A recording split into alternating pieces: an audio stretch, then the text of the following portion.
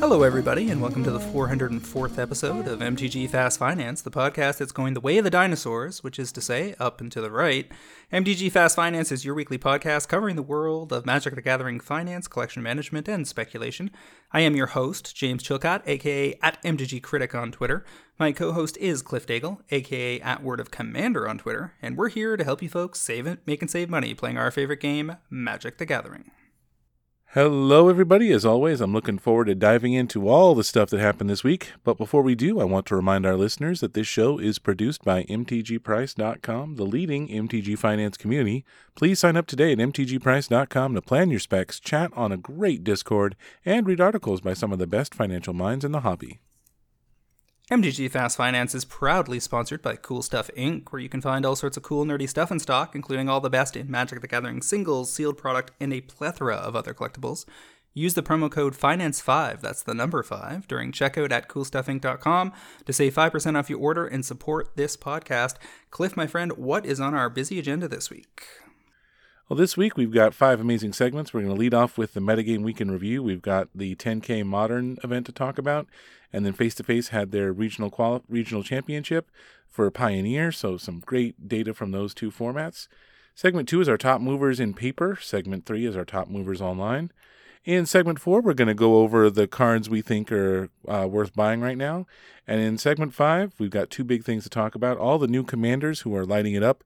And then the probable announcement of a ban on Monday. We've got an announcement of a ban announcement, which is always a wonderful thing to have. Alrighty, let's jump right on in here to the Metagame Week in Review. We're looking at a couple of big paper tournaments, specifically taking a look at how Modern and Pioneer are doing leading into this banned and restricted announcement coming next week. We've got the 10K NRG Series Modern event that had a couple hundred people in it from this past weekend, and it was taken down by Blue-Black Control, of all things, running for the One Ring and a bunch of the other Blue-Black Control elements that you would expect to see. That's certainly a bit of an anomaly versus what we see typically on Magic Online and in recent paper events. But the rest of this looked pretty straightforward. We have 4-color Beanstalk in second, Amulet Titan in third, Shardless Rhinos in fourth, 2 sets of Mono Black Control in fifth and sixth. Definitely an up-and-coming deck to watch, especially if Scam gets targeted in the B&R announcement alongside Beanstalk, as we might expect. Mono Black Control might get a bit of a boost. Black-Red Scam did finish 7th and 8th to finish up that tournament top 8. It's glorious stuff, man. You want a playset of Children and a playset of Orcish Bowmasters. Maybe a couple Trolls in there for your creature suite, and the rest is just Karn and greatness and everything I love about Modern. Just efficient removal, some hand control and Thoughtseize, a delightful sideboard you get when you get to play with Karn. It's just all glorious. I think this is really great. The Dimir deck that was playing 4 of the One Ring, and then I always love something like a one of Narset Parter of Veils. There was one in the main and one in the side. And Narset just seems so well positioned if people are still playing the One Ring, but I'm not sure enough people were. Yeah, over into Pioneer, where everybody seems to be worried about the 2 combo decks that have appeared out of nowhere from the new releases in Lost Caverns of Ixalan. Very much sounded in the pre-announcement today like they were targeting something in the format and that it might be these new combo decks. But funnily enough, with a fairly strong field up here in Canada run by Face to Face Games for the regional championships, this basically puts people into Worlds, if I'm not mistaken, or at least onto the Pro Tour. The top 4 decks, which I believe are the ones that qualified, were all variants of Izzet Phoenix, with Grixis Phoenix taking it down in first. Izzet Phoenix second, third, and fourth. Geological Appraiser combo. I think either the first or second week it was possible to top 8, taking 5th and 6th. Rakdos midrange in 7th, and another Izzet Phoenix in 8th for a total of 5 out of the top 8. It seems, they had a really good day. They came in loaded for bear, and I don't see a lot in the decks that were like, no, we're definitely going to mess you up. Although there was a lot of Jawari Disruption, the Force Spike land combo card. That's really neat. And it's not like they came in with specific sideboard cards. It's just that these have enough interaction to where you can't keep the Appraiser combo going easily, I think is what was going on. It's also possible that in paper, people didn't have the cards for the combo decks yet or hadn't tested enough with them that they felt confident. Hard to get your reps in paper if you don't have the Magic Online decks set up. And a lot of these cards on Magic Online have spiked so hard that they might be turning people off picking up the decks. Bottom line, if Scam gets targeted in Modern, Mono Black Control, Shardless Rhinos, and Amulet Titan all stand to benefit alongside this Blue-Black Control deck that we've been seeing here and there.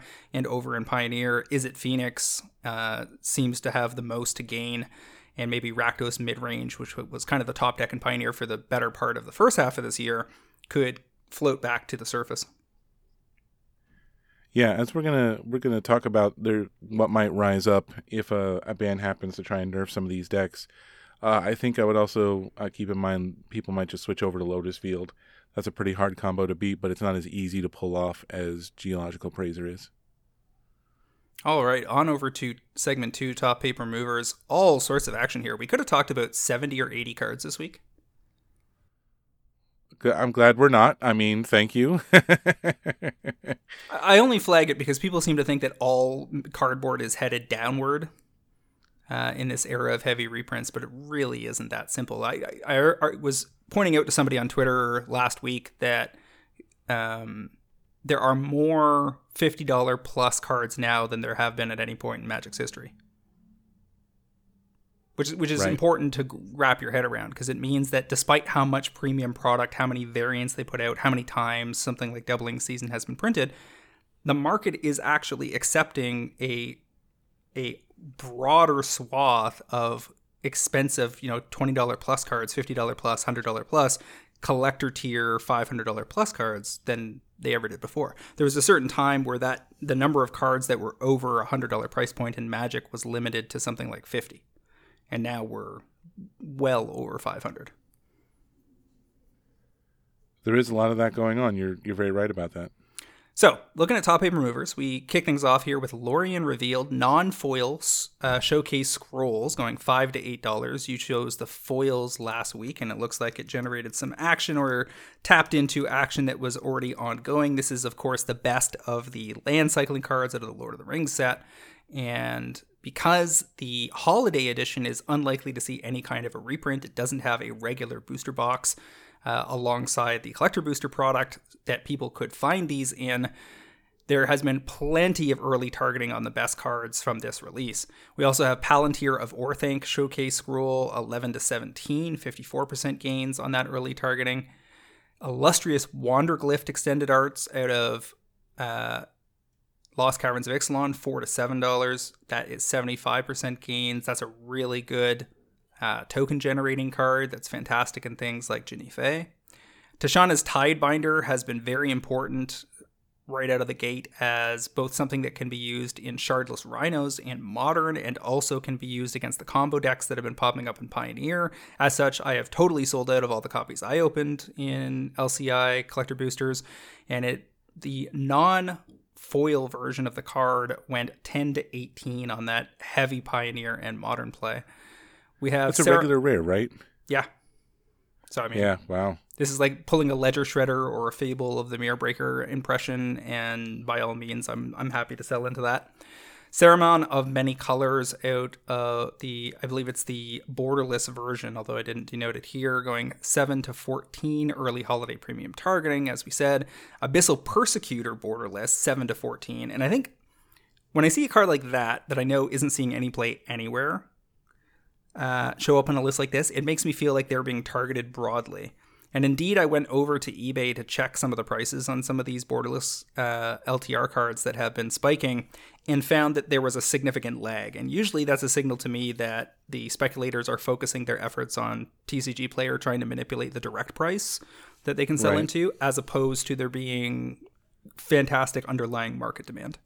And as a result, I would, it's fine for something like the One Ring borderless, although I think, a lot of these have now spiked to the point where you should be selling them anyway. But something like Abyssal Persecutor, which has fantastic art by the Hildebrandt brothers, if I'm not mistaken, but isn't really seeing play anywhere, that's a for sure sale. You take that money and run. Absolutely. Yeah, you get out. Flaming Dinosaur at a Doctor Who, $3 to $6 regular copies, just dino hype. 2 of the top 5 commanders, as we're going to talk about shortly, are dinosaurs, and they've really got a ton of support. If you go through the dinosaur specific cards out of Lost Caverns, they were not messing around. Both vampires and dinosaurs got like at minimum 10 cards each that greatly enrich those typal decks. And I finally went ahead and pulled together a dinosaur deck because I had enough of that stuff sitting around for my cracking to really fill it out. And my Markov deck got 7 cards better. Like I was able to take out a bunch of middling 2 and 3 drops and put in some very nasty things. And then there's also a sub-theme in the vampires related to creating 1/1 lifelinkers that really enriched my Aloro deck. Because one of the things in Aloro is a lot of my payoff cards, of which there are at least 20, maybe 25, want you to gain 3 to 5 life a turn. And typically that means you're making 4/4 angels or some such. Right. And, there's a card where every time something dies, it gets a counter on it. And then when it dies, you get 1/1 lifelink vampires equal to the number of counters that were on it, equal to its power or something. And that's just exactly where you want to be with the life gain decks, because it gives you defense. It lets you trade off in combat without losing life. It lets you get your life quota for the turn so that you can turn on all your payoffs. Just lots of goodies there. And then over in the dinosaur land, there's things that make the dinosaurs cheaper. There's things that draw cards equal to the number of dinosaurs you have. There's a small dinosaur that attacks as whatever your biggest dinosaur is when it attacks, and so on and so forth. And as we're going to go through, the top commander of the week is a very good mid-tier dinosaur that makes all the other dinosaurs much better. So, not surprising to see a bunch of dinosaur cards on this list. I was going to say, it's not just the dinosaurs. We're probably going to see something similar with everything else. It's just that dinosaurs got a lot of the attention with Jurassic Park and everything. And as we're going to see, Merfolk is also a popular choice because that deck got a lot of fun tools as well. They just really printed some amazing typal enablers in the commander decks and the main set itself. It's a very, very strong set that has had impact on multiple formats. And I think it's probably the most impactful standard set since Neon Dynasty. I don't think that's unfair to say, especially if it's going to generate near immediate bans. Yeah, that's actually closer to original Eldraine if it ends up in that category. How do you feel? You're in Oko territory. Geologic combo. Yeah. Quintorius Canned is the other major combo deck in Pioneer, going $6 to $11 in regular copies. I've been selling every single one of these I touch, because once that combo gets nerfed, this just goes back to being a very mid-tier planeswalker. So despite how fantastic the multicolor art borderless version is. It really is awesome art. Gorgeous. On the borderless. Gorgeous. Yeah. Despite that, sell. Because if it gets banned on Monday, you're not going to want to get caught holding cans at all. Trumpeting Carnosaur borderless is part of that deck, or one of the combo decks in Pioneer. $3.50 to $7 for the non-foil borderless, 100% gains. I've been selling those too. Glasspool Mimic out of ZNR. Lots of people got caught holding ZNR bulk, given how heavily they printed those CBs. And the set in general. You're definitely going to want to sell play sets of Mimic at $15 or whatever this weekend before ban announcements are made. So dig out your Mimics and get them up for sale, folks. Yeah, I couldn't agree more. Pantalaza, Sun-Favored Borderless Foils, going 10 to 20. That's the top commander of the week, as we will investigate further. Exotic Orchard EA Surge Foils at a Doctor Who, 6 to 14. I was looking at this. This is the nicest looking version of Exotic Orchard that is available, other than the super cartoony one from Secret Lair.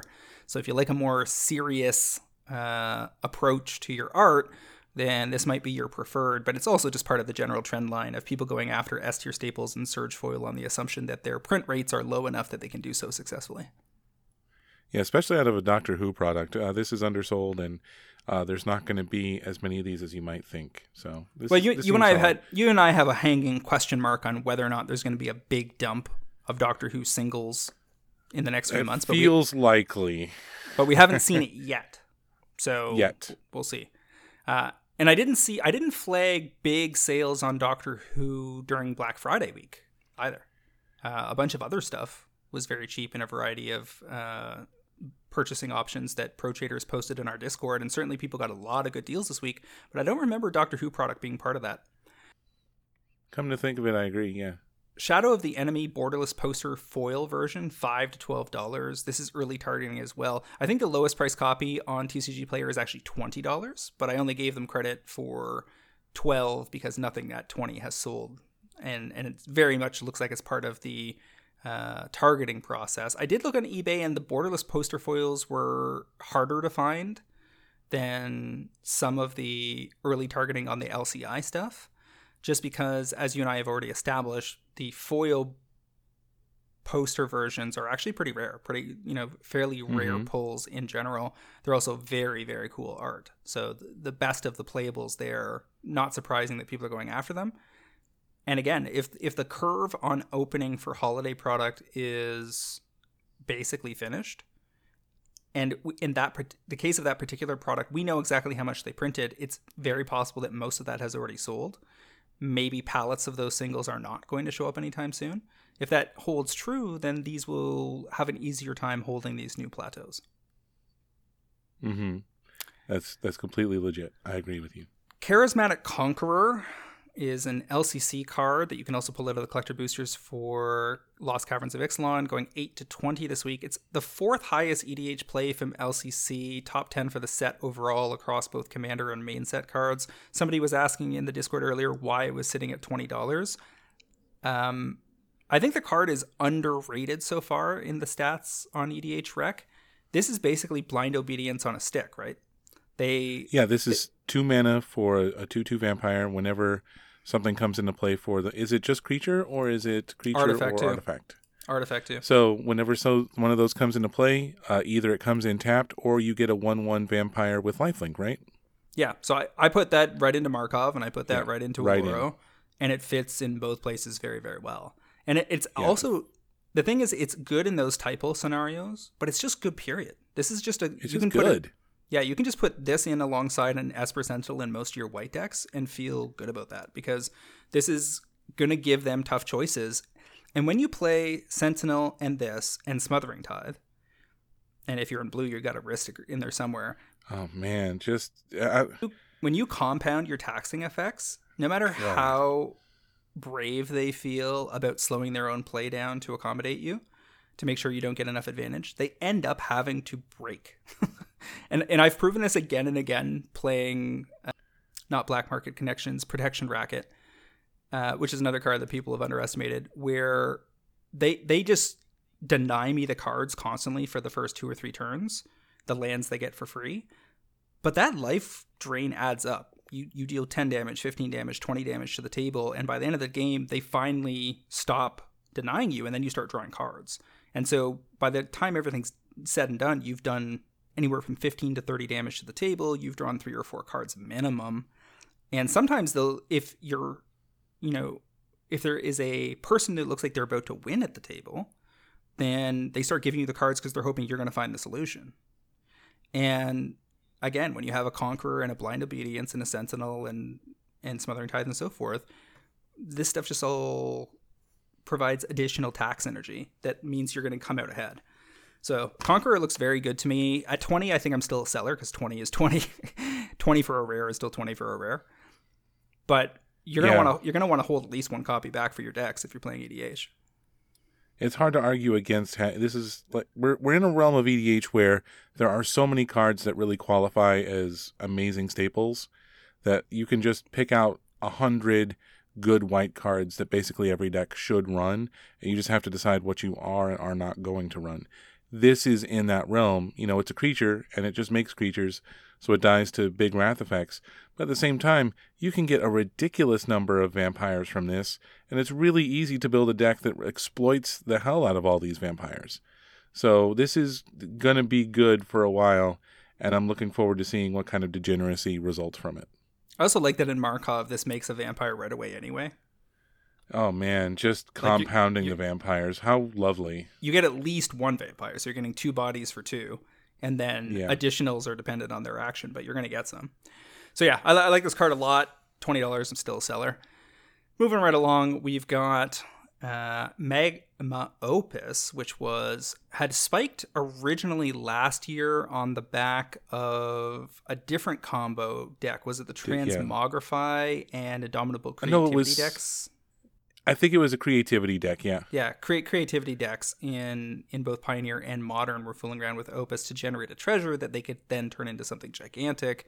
And now it's being played in the Discover combo decks in Pioneer. It's gone $3 to $8 just in regular copies. Foils are through the roof. Absolutely, you sell into that, because if they're going to nerf this deck, you just want to ride that wave out the door and wait for the next spike down the road.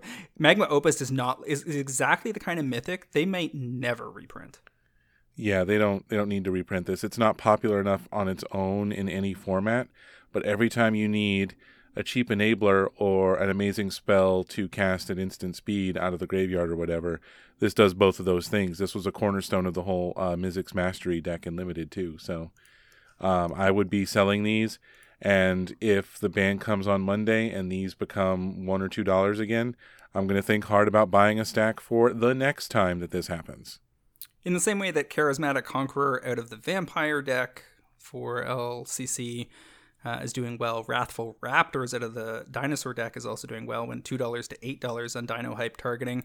It is a 5/5 for 5 trample, but whenever a dinosaur you control is dealt damage, it deals that much damage to any target that isn't a dinosaur.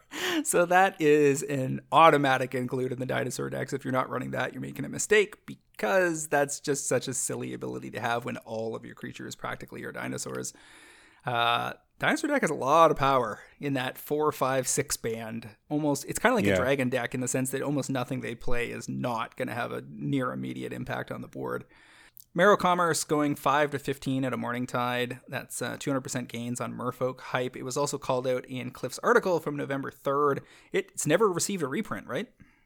That is correct. It has just never gotten it in Morningtide because it's got that the tribal on the front, so it is a Merfolk that you can go find with anything that finds a Merfolk, and it's just really good. We know how good the cheaper version is, and this is something that scales ridiculously fast, and they just never got around to reprinting it. This was one of the cards that they, when the original lists were spoiled, wrote a whole piece about all the cards they left out, and this was one of them. And if you got in then, congratulations, it's time to get out.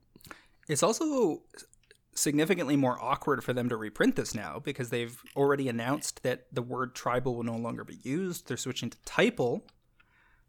But if they update the official text for this to be typal enchantment, it's going to be confusing when people go to play it. So I wouldn't think that this is high on their priority list for a reprint. It's the kind of thing that if they decide to just go ahead and do it anyway, it can show up in a secret layer, it can show up wherever. But it's got significantly more reprint friction than your average card. Yes, it's got some problems in front of it, and even with all that, I would still be selling pretty hard. I would not be hanging on to this with any fervor or hope.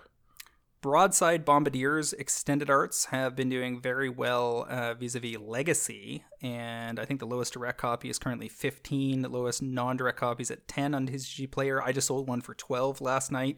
These are on my to sell immediately list as well. It's got that Cyberdrive Awakener feel, where a brief Legacy spike will later lead these to be sub $5 or something. This is a 2/2 for 2 and a red Goblin Pirate met with Menace and Haste whenever it attacks, which I think is what Boast means, right? Sacrifice another creature or artifact. It deals 2 damage to any to 2 plus the sacrifice permanent's mana value to any target. So you sack a treasure, then you're going to do 2 to something. If you sacrifice a 1-drop, you're going to do 3 to something, etc. And it's a good card, but I'm more than happy to pull these out of collector boosters for LCI and move them into the market.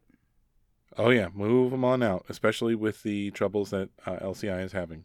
Voldalian Hexcatcher out of Dominaria United gives people some hope for any bulk of this that they had sitting around, because these were as low as $3 earlier this year, and now we have the just regular copies going $2 to $10. I think foil extended arts are pushing something like $20, if I'm not mistaken. Yeah. I saw 20 when I looked yesterday. Have people posted some lower copies if you're looking it up right now? I'm just taking a look and seeing where it's seeing the most play. It seems like it would be being played alongside Tidebinder. In Merfolk in Modern, it's seeing play in Merfolk in Legacy, and in Simic Merfolk in Pioneer. That's good places. Especially for a set that, has basically been shielded or bust. We found out that there is a limit to how rare you can make things that are not serialized.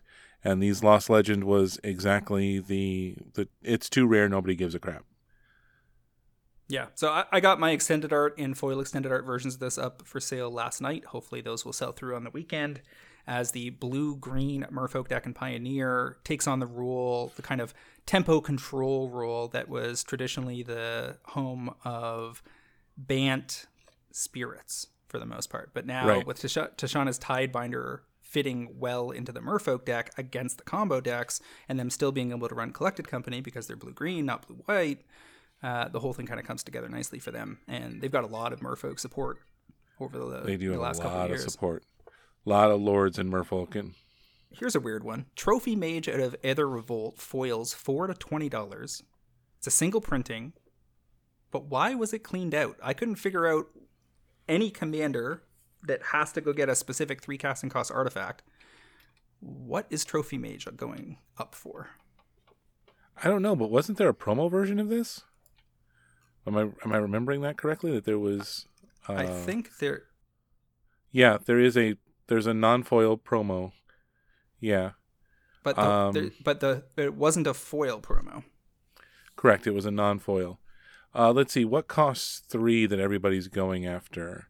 It can go get Orthanc, it can go get all the swords, but Midnight Clock? I don't know. I couldn't find a commander that is leaning on a 3, like a Godo type situation where it leans on a specific piece of equipment or something. So I'm not exactly sure what's going on there. If anybody knows, feel free to hit us up in the Discord and let us know. Repudiate, Replicate foils out of RNA went 2 to 18. That's on the back of the Pioneer combo deck. Needing them, absolutely sell if you have those sitting around. That's the bulkiest bulk as soon as that combo passes. Easy move. Well, either it gets banned or something else happens. Like this is, you always want to sell into the spike, and this is yet another example of that. Now, over on Magic Online, some relatively predictable movers. There's another new combo deck, kind of the third most known of the combo decks that have been generated by LCI, is this new one in Pioneer, the Abzan Amalia Benavides Aguirre combo deck. This is a 2/2 for white and a black Vampire Scout. I also put this into Waloro because it has Ward, pay 3 life. So they're losing life just to get rid of it. And whenever you gain life, she explores. I mean, getting free explorers in an incidental life gain deck is just good, period. And then you destroy all other creatures if her power is exactly 20. So along the way here, they're probably going to kill her because they don't want to let her be destroyed. But the question is, she's not a threat immediately, and so they're probably going to take their time with it. And it'll be like, if she survives, most of the time she's going to get caught up in incidental sweepers in the mid game where they're not going after her, but it's just convenient that she goes away along with everything else. But every so often, you're going to find a way to really pump her up quick when you can, generate like a soul warning kind of a thing. Yeah, if you have like one life, boom, one life, boom, one life, boom. Yeah, and so there's this combo deck that can do that in Pioneer that's running Cenote Scout, Gilded Goose, Lunarch Veteran, Selfless Savior, 4 copies of her, Dina Soul Steeper, Prosperous Innkeeper, and Wild Growth Walker, Return to the Ranks, Court of Calling, and Collected Company to go get the combo. And presumably she just goes gigantic with the combo, and you can fire her off. So to see that there are, multiple copies of the Fiend Artisan showing up in these builds, but not all the versions of the builds. And there was also some modern decks running around, including ones that Aspiring Spike was testing lately that were making use of it. Maverick sometimes runs the card in Legacy. Certainly in Commander, you have Marin of Clantel, Nel Toth, Jarrod, Sidisi, Kenrith. Various decks have reason to run the Fiend Artisan. So, seeing some gains on Magic Online, going from 2.85 ticks to just over 5 ticks, 7 to 8% gains. Virtue of Loyalty, one of the mythics out of Wilds of Eldraine, went 2.65 ticks to 5.92 on heavy standard play. It's also in 9,800 decks on EDH Rec, so some of the EDH demand may also be factoring in there on Magic Online. Magma Opus, as we already flagged in paper, also moving in the realm of tickets. This is a Strixhaven mythic again, 5.3 ticks to 47 tickets. Almost 800% gains if you had been sitting on some Magma Opus. So if you drafted a bunch of Strixhaven on Magic Online, you better go check your bulk sitting in your collection, because now is the moment to move. I mean, this year, I know that 800% seems like a lot. We've had some huge movers on Magic Online. And it's absolutely a place where if you don't sell your bulk regularly, sometimes stuff will just light right up. And I would not be shocked if more than a few of our viewers went and looked back like, oh, snap, I have 5 of those because I didn't pass one in Strixhaven Draft. So, yeah, let's get it out there and sell it for $40-odd online. Heck yes. Moving on over to cards to watch. My first one here is a card that I remember debating with pro traders whether it was even good enough for EDH, but fast forward 6 months and this thing has been reported in over 60,000 decks on EDH Rec. I played it early on in testing in my food deck and knew right away that this thing is a super staple in anything that cares about tokens. It is a 2/3 flyer for 4. Whenever you create or sacrifice a token, each opponent loses a life. So you put a clue into play, you drain. Don't drain, you deal 1 damage to everybody. You then sack that token, you do another one. So every token represents potentially 2 life loss. And if you're making a bunch of creature tokens and they go ahead and sweep, they have to consider that if you've got 5 or 6 tokens on the table, they're going to take 10 or 12. So card's very, very good. And more to the point, the borderless foil version of this card is not good art. It's just a bunch of bats off in the distance. Doesn't look scary. The main set art is much better, and it also looks a lot better in the scroll frame. So the foil scroll version that came out in the holiday release, which is probably the only premium version of this you're going to get for quite some time because it mentions Mirkwood specifically, so they can't just reprint this cleanly without renaming it. You can get these for about $1.50 with shipping, $1.50 to $2 on TCG Player. There's only 36 listings left, and nobody has like super deep inventory. There's like an 8, a 10, up in the $3 to $4 range. You go ahead and grab a couple copies of this for your decks. You're not going to be disappointed. They look great. And I have a feeling this is going to go $1.50 to $5 plus in the next 12 to 18 months because they're just not going to reprint these. And lots of people need them. I gotta admit, I needed one and I needed a second one, and I literally just bought a showcase scroll foil, so the quantity is now 1 lower. I think this is a slam dunk. You're right about everything about the holiday release. I agree with you with the art. We are right now in a point where there's plenty of Lord of the Rings special holiday edition, but we won't be at that point for very long. The showcase art is restricted to this time, and so this is a great pick, and we might well see some different version of Mirkwood bats.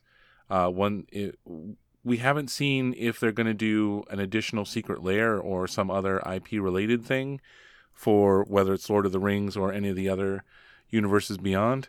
So until they decided to give us a reprint on that, I think anything with this showcase scrolling is going to be a winner, as I talked about last week with Lorien Revealed, and now you're on these. So yes, these will probably be notable and worth picking up until the rest of the world gets wise. All right, tell me about your first pick here. My first pick here is a card that's already rising, and sometimes I like picking those, sometimes I don't. The new Vampire Commander allows you to turn things into demons, and when they die, you get a 4/3 creature token with flying.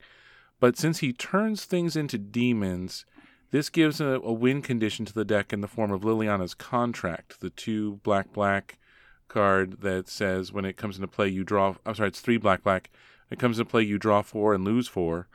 At the beginning of your upkeep, if you control 4 or more demons with different names, you win the game.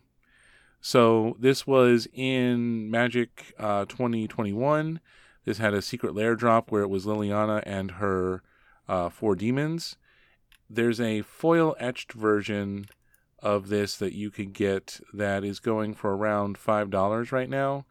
And I think these are going to have a pretty easy double up as people pick it up. Now, there are a lot of copies around. The non-foil regular, from M21, that's already had quite the growth to around $3.50, $4 from being a dollar card. But I think that this being the most premium version looks the best and is going to be something that will go up pretty hard because all the other copies have basically risen up to reach about the same price. And if everything is close to the same price, I want to go for the one that looks the coolest, which in this case is the Secret Lair. I also don't see this being a reprint priority. Like, sure, Yeah, it got the Secret Lair because they printed a Secret Lair that was the demons she fought and then the contract she had. Right. Cool, they've ticked that box, but I don't see this ever showing up on their, hey, we need a black rare, let's reprint this again. It's fine. It's in 20,000 decks on EDH Rec, which isn't bad, isn't great. The commander you're talking about is Claveleno, First of the Blessed, 1 white-black for a 2/2 vampire cleric. Whenever you attack, target attacking vampire that isn't a demon becomes a demon in addition to its other types. It gains whenever this creature dies, draw a card, and create a tapped 4/3 white and black vampire demon creature token with flying. The beautiful thing about this card, and I slotted this right into Markov, is it doesn't need to attack. A lot of these kind of juicy triggers are often on the basis that the creature in question is going to attack, but this just needs anything to attack. And in Markov, something's always attacking. The vampire decks are very aggressive. So you just take your smallest vampire, and it doesn't have to be non-token. So in Markov, you're getting the 1/1 tokens pretty much every turn. So you turn one of the 1/1s into a 4/3. If they block that, then you get a 4/3 black back again anyway, and this time it's got flying. And you draw a card. And you draw a card. So it's just all upside. And in that deck, you're frequently getting +1/+1 counters on your vampires and making them bigger. So there is a world where you'll want to attack with First of the Blessed anyway. Pretty much all the cards that talk about the 4/3 vampire demons are all pretty good. There's another one that descends. Yeah, there's another one where you get one and then later you get the backside of it as well. And it's all pretty strong. I don't know that, Clavenio is currently number 9. I would bet in 8 weeks he won't even be in the top 20. That said, Markov is in 4th, right? Everybody went back and updated their Markov deck. So Markov has jumped back up into the top 5. And this card because the red vampires are just awesome. Yeah. Well, because of all the new vampire support. Because Eminence is a broken ass ability, honestly. That's what the real core reason. is. Yeah, that's the real reason, is that all the Eminence commanders are kind of like Atraxa. Like, they're just so good that anytime they print the themes that matter, there will be a resurgence on those commanders, because when people are deciding which one to run, they're going to naturally gravitate to the strongest one. I think this is pretty reasonable that the contract will be a slow burn over time.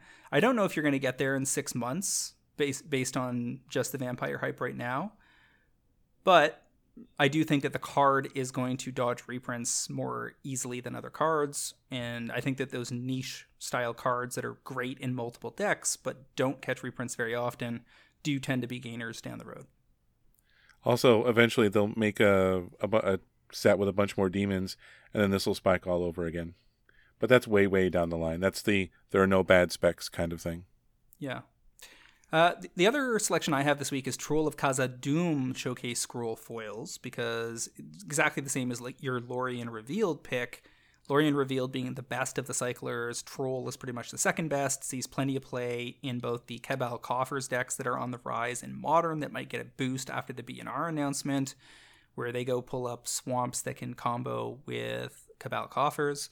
And it also sees plenty of play in Legacy decks as well. It's not doing that well so far in EDH, but I think that's a kind of a weird mistake.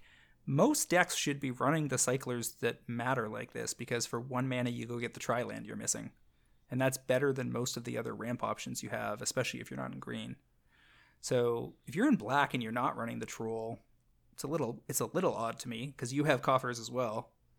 But anyway, the Showcase Scroll Foils is down to 20 listings. I mean, this basically just came out, but yeah, that sold quick. They're being bought at a quick enough pace that I can't see how these don't get driven up into the, $5, $6, $7, $8 range in the next 6 to 18 months. Currently, you can get them at about $250. I think you're probably going to sell them back on direct at $8 down the road. Looks like a no-brainer to me. And again, this is a very Lord of the Rings lore specific card. They can't reprint this easily. Yeah, should we go ahead and just tell people to buy whatever land cyclers they need in the Showcase Scroll Foils? I'd forget the names of the green one, the red one, and the white one. But yeah, the Eagles are the white one. The Tree Folk is the green one. The red one is the Oliphant, yeah. So all of these are strong picks, and but the Troll, especially for all the reasons you cited, you even see some legacy play, which is not really going to move a lot of cardboard, but this is the fancy version, and legacy players will never settle for the basic when they can go for the sweet version. If their deck is foiled, then this will be the version they're going to go for. Yeah. Yeah, they wouldn't go for those other. And foils. Unlike the Mirkwood bats, this is the only premium version of this card. Yeah, you'll only be able to get this in the sweet version, and that sweet version is only available for a limited time. So buy now. And your final selection? My other pick this week is a Merfolk pick. A lot of the the typo enablers have gotten a lot of love, and the precons in Lost Caverns of Ixalan are just chock full of good stuff. But one of the things they did not reprint was Forerunner of the Heralds, which is the fixed version of Marrow Harbinger. So Forerunner of the Heralds, 3 and a green, 3/2, enters play. You can search for a Merfolk, reveal it, shuffle your library, put it on top, and whenever another Merfolk comes into play, he gets a counter. This was a fixed version of Marrow Harbinger, which was the 2/3 island walk that only had the go find a Merfolk. But they got a new version, so now a Merfolk deck can have 2 ways to do the same thing, and this was way back in Rivals of Ixalan, and it has not gotten any sort of reprinting. Not a list copy, not a secret lair, nothing in foil or non-foil. So I think that the foils right now, there's only about 3 pages of listings, 25 vendors, no huge walls to talk about, and it's just going to be a great card unless they get around to printing some more foils. Merfolk are a popular tribe to do. They have so many lords and so many cool enablers that they've printed for the tribe over the years that this just seems like a card ready to pop. This is a very narrow card that won't be top of mind for a lot of people, but if you're building a Merfolk deck in EDH, you're going to want this card for sure. And it's really more of a supply side play. Like the foils are already down to 7 listings on TCG Player. There's only a handful of copies out there under $5. You're targeting 12. Seems entirely reasonable because we're very far up the ramp, and in terms of drawdown on supply. So even if we're only getting a 1 or 2 month burst here on Merfolk decks, that may well be enough to get in and out on these cleanly. The lowest price direct copy is still pretty cheap, but once that one disappears, it's unclear to me what price point fills in the direct gap. Yeah, somebody's going to make a nice amount of money on this. All right, so moving on over to our weekly topics, we're going to take a look at the top 10 commanders because there's been a fairly major shift with the release of Ixalan. We've talked a lot about how there is Merfolk, Vampire, and Dinosaur hype, and this very much is reflected in the updated stats on EDH Rec. We see the top commander of the week is Pantalaza, Sun-favored, an extremely broken dinosaur commander, really. Yes, yes it is. 2 red, green, white for a 4/4 dinosaur. When it or another dinosaur enters the battlefield under your control, you may discover X, where X is that creature's toughness. So this is a 4/4 that discovers 4 right away. Goes and gets you a non-land card to cast that costs 4 or less. And then you play any other dinosaur, and its butt equals discover butt, which is just great. The reason this is the favored dinosaur commander over Gishath or Sakama is just the cost. When you play a 7 or 8 casting cost commander, you usually get to play it 1 or 2 times a game, and then you're kind of out of luck unless you've got mega ramp. Something like a Zuladoc can get around that because you're ramping so hard. But in the case of dinosaurs, it's really nice to go 5, 7, 9, 11 and pretty consistently be able to do that throughout the game, just on the back of green ramp and maybe a Smothering Tithe or something. And given that the power level of this thing is just so high in terms of getting other resources into play, and in a dinosaur deck, a lot of your your smaller stuff, like if you play a dinosaur with a 4, 5, or 6 butt, is not going to be another dinosaur necessarily, although it could be a utility dinosaur. It's going to be something like a Mana Rock or a Smothering Tithe or, something like this. That some accessory, yeah. Yeah, or a ramp spell or something like that goes and gets 2 basics. So it's just going to be all upside to be running Pant Laza. And yet, the second most played commander of the week is Gishath. Herself? I'm not 100% sure. But between the two of them, it's 2,000 decks reported, and that is more than double the next highest commander, which is Hakbal of the Surging Soul. 2 green-blue for a 3/3 Merfolk Scout. At the beginning of combat on your turn, each Merfolk creature you control explores. Very powerful. Whenever Hakbal of the Surging Soul attacks, you may put a land card from your hand onto the battlefield. If you don't, draw a card. Very standard green-blue ability suite there at 820 decks. Then we said we had Edgar Markov at 587, which was in 4th place, and then Clavelio at 463. So, well, you're leaving off the Myco Tyrant and O'Hare Oxenil.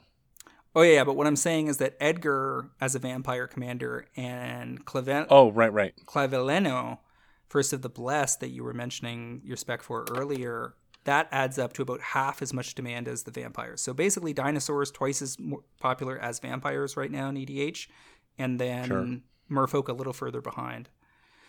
The rest of this is the Ur-Dragon in 5th place at 532 decks. Atraxa still running strong in 6th at 508 decks. Oger Axonil Deepest Might, the red god that deals damage to things equal to its power, is in 7th at 469. The Myco Tyrant, very good black-green commander that churns out a bunch of tokens at 469. And then Atla Palani is another dinosaur commander. So I guess it's not 2,000 decks for dinosaurs. It's 2,500 when you consider Atla Palani, which explains a lot about why so many of the dinosaur cards, both old and new, have been selling so well. Yeah, we love dinosaurs. We were speculating before the set came out, what would they do that would rival what Gishath does for dinosaur decks? And the answer is Pantlaza. And they just gave us a lower costed, value-laden engine that's exactly what you said. Whenever you're going to discover some amount, you're going to find a card that is going to give you the chance to play more dinosaurs. And honestly, we all love playing more dinosaurs. We never got over that phase of being a kid. Atla Palani surprised me because I think there's just a few more egg creatures in Ixalan now, right? It was all about we want to make eggs. Yeah. I like that in the Pantlaza decks, you can put a bunch of natural order type effects in there and then go get your biggest dinosaurs. Love it. I think I just pulled a Galta Stampede Tyrant, the new Galta, which is 8 casting cost, 12/12 trample. When it enters the battlefield, put any number of creature cards from your hand onto the battlefield. So if your Pantlaza hits natural order or something like that, then you can go get Galta and then drop all the rest of the dinosaurs out of your hand. Yes, that is totally legit and exactly the kind of play that Commander players are dreaming of. Super nasty. Have you seen people do ridiculous things with Hakbal yet? No. Oh my God! Like we talked about Marrow Commerce making Merfolk tokens. Each Merfolk creature, so Explores, whatever. Yeah. It's just so much value. Like you're gonna get 4 lands in your hand and a bunch of counters because something good will be on top. Do you think a blue deck has a way to draw an extra card or two? Oh look, there's one built into Hakbal. He's really reasonably costed. There's going to be immediate effect. There's no shortage of good Merfolk to run, But this level of card advantage is really hard to argue with because God knows blue-green needs so much help getting lands into play. Alrighty, moving along to our final topic of the week. There's a ban announcement coming on Monday. It sounds very much like they are going after Pioneer and Modern. Best guess, based on the hints they were dropping in the cast today, sounds like they're going after Black-Red Scam. Sounds like Fury is probably on the chopping block. I've got a Russian borderless Fury that'll be pretty sad about that if it doesn't sell by the end of the weekend. I've always thought that going after those comes back from the graveyard spells was the way to go. I've said that multiple times on cast. But their argument seemed to be that Fury being present in both the Beanstalk decks and Black-Red Scam allows them to target that single card to weaken the power of both. It's not a bad argument. Completely reasonable. Given that those two decks are doing the best. It also sounded like they're going after Pioneer, and given that the most, before these Ixalan decks, Pioneer was in a fine state of affairs.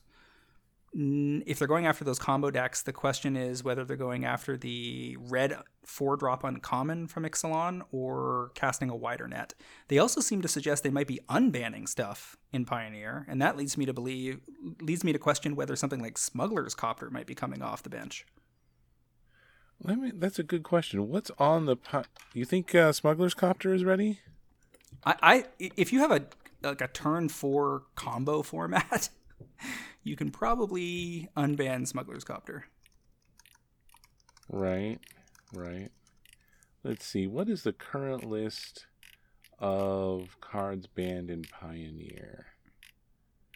Brawl banned, Pauper, Pioneer.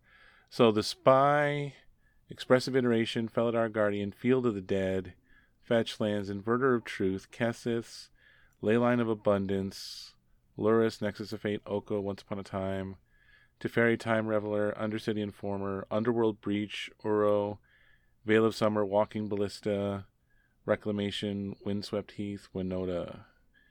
I forgot about the whole Reclamation foolishness that Pioneer had for the longest time. Mm-hmm. So I went through all of the rumors and the stuff they want to talk about. It did seem like they do want to do some unbanning as well as some banning. This feels a lot like what happened with what was the mechanic in Legacy? The Initiative. So the problem isn't the mechanic, the problem is how quickly you want to ramp into it, and when you ramp into it, then you're going to end up winning from the advantage. Only in this case, Geological Appraiser is the only 4-drop with a Discover 3, whereas you can start discovering for 5 and 6 mana for enough to do all this, but that means that you're going to hit that you have to build your deck in a much more careful way. The Discover 3 trigger, especially going with Quintorius's trigger, depending on which version of the deck you're building, it does seem like they're going to go after the Appraiser because it's 4 mana, because you can Magma Opus on turn 2 to get the treasure token. Turn 3, you're casting this, and you're off to the races, and you're going to win. So then, for unbanning, I like Walking Ballista if we're taking bets. I don't know. Ballista's still a combo card. That's why it's banned. It's definitely not banned as a value card. I would imagine that it's more like Copter or Teferi Time Raveler, maybe. Oh, Time Raveler is just so miserable.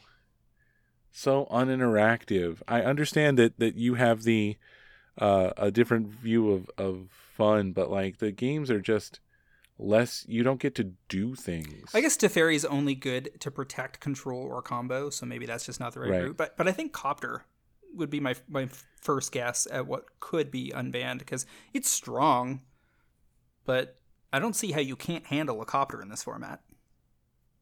I mean, there's a lot more ways to kill creatures, to kill artifacts. There's a lot going on here. I think that they want to do something splashy. They're not going to unban the cards for Oops, I Win. I don't think Kethis combo comes back. I mean, the spiciest thing they could do is unban the fetch lands, but they define the format. No, that's not going to happen. So I don't think that's happening. Yeah, that's definitely not happening. What was the combo with Leyline of Abundance? Do you remember? I think it was in the mono green decks. It was just crazy. That's right. It's just crazy in mono green because everything taps for a ton more.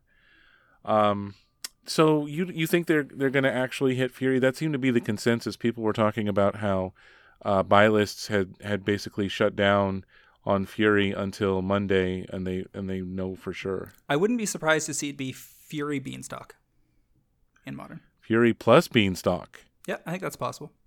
Maybe they think Wow. without Fury, Beanstalk doesn't need adjusting. But we talked about this before, how Beanstalk's only in the one deck, really. So if they're worried about that deck being still good without Fury, because the thing is, they can still run Solitude.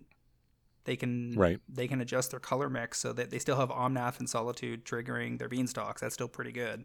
And there's a bunch of other high cast and cost stuff for free, like Leyline Binding, that also does the trick. So I'm not sure they're nerfed all that hard without Fury. But I haven't played the deck enough to know whether it's still viable without Fury. My guess is it is. I think Black Red Scam is in a significantly worse position without Fury, because Fury Grief is the core of that deck. I don't know if Scam survives just on being more of a value engine. Well, it's interesting to me that Modern's in a place where they felt they needed to protect creatures in play rather than your hand, because Grief, will strip your hand of your two best things, and you're playing with your leftovers and whatever you can top deck. Fury is their easy answer to, you have problematic permanents in play, they're all dead, and now you have a 5/4 double strike left behind. So it might be that it's too good. One of the reasons they printed Fury in the first place was to handle things like Ragavan and other small casting cost stuff that they wanted to make sure the format could prevent from overwhelming the format with aggro. But the argument now would be, even if we get rid of Fury, you still have Bowmasters to handle that role. Right. And I don't see them targeting... The One Ring, by the way, looks completely safe. And keep in mind, in the middle of summer, everybody thought that was going to get banned for sure. One Ring decks are not... The One Ring has found its slot in the format, and it's a multi-format star, but it doesn't look like it's a problem. So what about the number of times that you and I specifically have said, I don't think they're going to ban one of the elementals because this is really on the agenda for Modern Horizons 3. So if they go that route, my response to that on Monday, when we talk about this next week, will be, well, I guess they're not reprinting it at MH3. Because if it wasn't in that list, they will... Well, if it wasn't on the MH3 reprint docket, then they don't give a shit. Because they're more than happy to ban something that clears the way for fresh cards in 6 months. Because there's going to be busted cards in MH3. That's the whole point of printing MH3. That's the whole point of a Modern Horizons set, is to shake up Modern. So if they only had to ban one thing from MH2, they're fine with that. Considering what Modern Horizons 1 was like, you have a very good point. My question is, at this point, we know we're around 6 months out. Has Modern Horizons 3 gone to the printer yet? No, but the set list is set. The set list is probably pretty done. I would imagine they hit printing press late February or mid-March. Okay. So there's time for them to replace Fury if their plan was to do the other four, the whole cycle of elementals. Now they have to find a new Mythic reprint for Modern Horizons 3. And they have some time to do that. Not a lot of time, but they have some time to do that. If that was the plan. And we'll know if that was the plan if we see 4 other elementals in Modern Horizons 3. I'm just taking a look at Fury's stats for legacy play. So, yeah, you see it in some legacy decks: Mono Red Prison, Painter, Boros Initiative with 4th Aerolingus. 4th Aerolingus. And in terms of, you don't see it that much in Commander, I don't think. No. 10,000 decks so far, which is relatively trivial. Well, it's more that cleaning up one draw, one toughness things is not as much of a thing in Commander. I would play this in an elemental deck, yeah, but I wouldn't be like, oh, I absolutely have to. This is useful, but I don't think it's a bad card in Commander. I just don't. At the point in the game where you might want this, you could just cast any other sweeper that'll do the same thing. A Blasphemous Act will usually take care of things for 1 or 2 mana. So, do you want to make your prediction now? I think it's Fury and Beanstalk, based on the way they were Fury talking and about Beanstalk. I'm surprised that they resisted Fury for so long, but like you said, it sounds like that's going to be the card. Do you think, what are the odds that they're trying to fake us out and they're going to go for the 1 mana come back from the dead cards? No. I think they were trying to give the market a signal today, the way that they were talking around the subject. And right. I don't think they're looking to misdirect. That's just a really bad plan when you're dealing with this kind of stuff where you're going to piss people off. Because there's going to be people that have 500 other play sets of foil borderless Fury that are not going to be pleased. So... And they're going to get... That's going to be like a hull breacher situation. They're going to get cheap in a hurry. They're going to get very cheap. Maybe I'll add a couple to Commander decks after all. Well, I mean, my Russian borderless is certainly going in a Commander deck if it gets banned. Because what else am I going to do with it? That's so much text to be in another language. I mean, I've got this card memorized from, 10 ways from Sunday, so no big deal. All right, I guess that's a wrap for this week. Where can folks find you online, my friend? You can find me online at Twitter at Word of Commander, or my articles every Friday on mtgprice.com. And you folks can find me on Twitter at MTGCritic, as well as via my occasional articles on mtgprice.com and my constant haunting of the Pro Trader Discord. I'd also like to remind our listeners to check out the mtgprice.com Pro Trader service for just $9.99 a month or $109.99 per year. You can get early access to this podcast, fantastic articles by the best MTG finance minds in the business, low-cost group buys, and a super active Discord forum that will drive better returns and save you money playing Magic the Gathering. Once again, MTG Fast Finance is proudly sponsored by Cool Stuff Inc., where you can find all sorts of cool nerdy stuff in stock, including all the best in Magic the Gathering singles, sealed product, and a plethora of other collectibles. Please use a promo code FINANCE5, that's finance with the number 5, during checkout at CoolStuffInc.com to save 5% off your order and support this podcast. That's it for this week, James, and guess what we get to talk about next week? Oh, there's reveals for the haunted murder mansions of Karlov or something next week, isn't there?